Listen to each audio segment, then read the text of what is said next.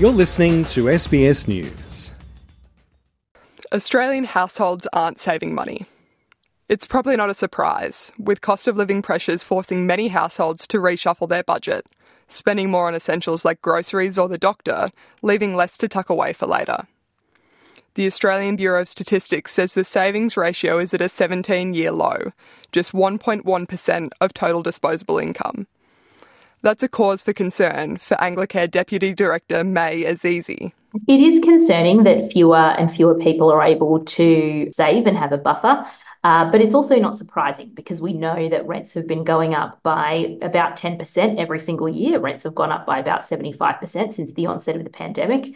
I don't know anybody who's had a wage increase of 75%, and so it's really not surprising when we're seeing so many people in rental stress but also housing stress. Ms Azizi says more people on stable wages are seeking Anglicare's support. It used to be the kinds of people who came to us for emergency relief were people who were genuinely having a financial emergency, some really big unexpected cost hit them, or there were people who were trying to manage on a very, very low income, people on job seeker and other Centrelink payments. Often come to emergency relief providers for help. But now we're seeing people who are in paid work. Maybe there are households where there are even two people in paid work, headed up by two people in paid work, coming to us for help. And that is new. And it's really a sign that living costs are spiralling out of control. The Australian Bureau of Statistics has tracked the savings ratio since the 1950s. Professor of Economics at the University of Newcastle, Bill Mitchell, says the ratio has fluctuated over time. If you look at it over the decades, in the 1960s, for example, when we had very strong growth and strong productivity growth and strong GDP growth, very low unemployment, the household saving ratio was up around 16%.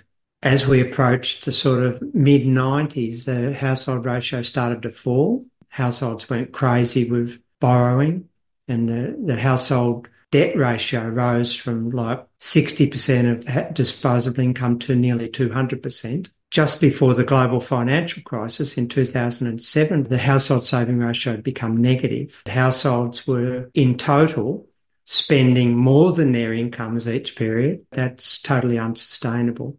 Professor Mitchell says the current state of household savings is because of intentional monetary policy decisions. The RBA has deliberately targeted household savings. They've said this in their monetary policy statements, that they believe that they could push up interest rates without completely scorching the economy because households had saving buffers. Average mortgages have gone up about 52%, which is diabolical for a low-income family. The way in which households have adjusted to that in part has been to eat into their financial wealth.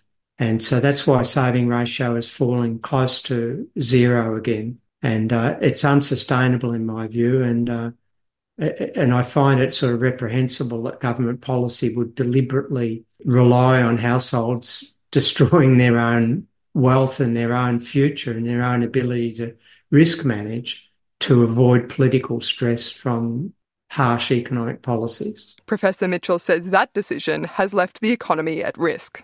If households are highly indebted, which they are, they've got very, very little margin in their saving ratio, then small changes in circumstances like the second breadwinner loses their job or hours of work are cut back, then those houses are incredibly vulnerable and become insolvent. That's it. Now then, if they become insolvent, they lose their houses. The spending reductions that are forced on them then flow through to the rest of the economy, and you end up with a much worse situation than you would ever want. Since interest rate increases began, the savings ratio has decreased, down from about 11% in March 2022 to about 1% today. Personal finance expert with InvestSmart and author of Real Girl's Guide to Money, Effie Zahos, says even when there is a bit of extra income to tuck away, it isn't something Australians are good at. Australians tend to be better at paying off their debt than actually saving. And it's more of a behavioural trait. I mean, when you think about it, we will do anything and everything to make sure our mortgage payments are made, for example, or to make sure our car payments are made. Ms Zahos says although it's hard to get started, it's crucial for households to create a buffer when they can. Right now, it is hard for most Aussies to even think about building up a savings buffer. We've spent the last 3 years really ripping out our savings. Most experts say you need 6 months' worth of your salary in an emergency account. That's not going to happen. I mean, when you think about it, that's tens of thousands of dollars. I think it's really important to break it down and do what's known as a bare bones budget. So actually write down what are the essentials that you have to pay. Take out everything else, just the essentials.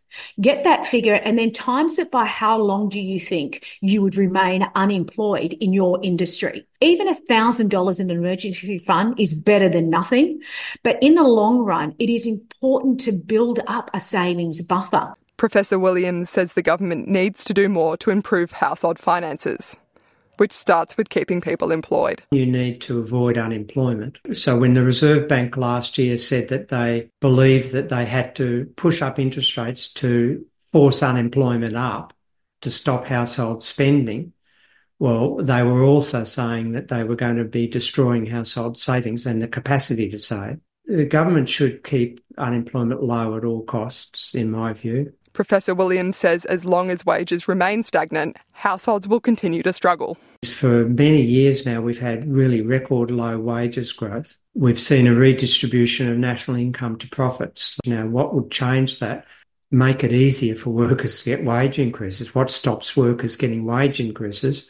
Pernicious industrial relations legislation. That mentality has to change for a sustainable increase and persistence in a healthy saving ratio. Rania Yallop, SBS News.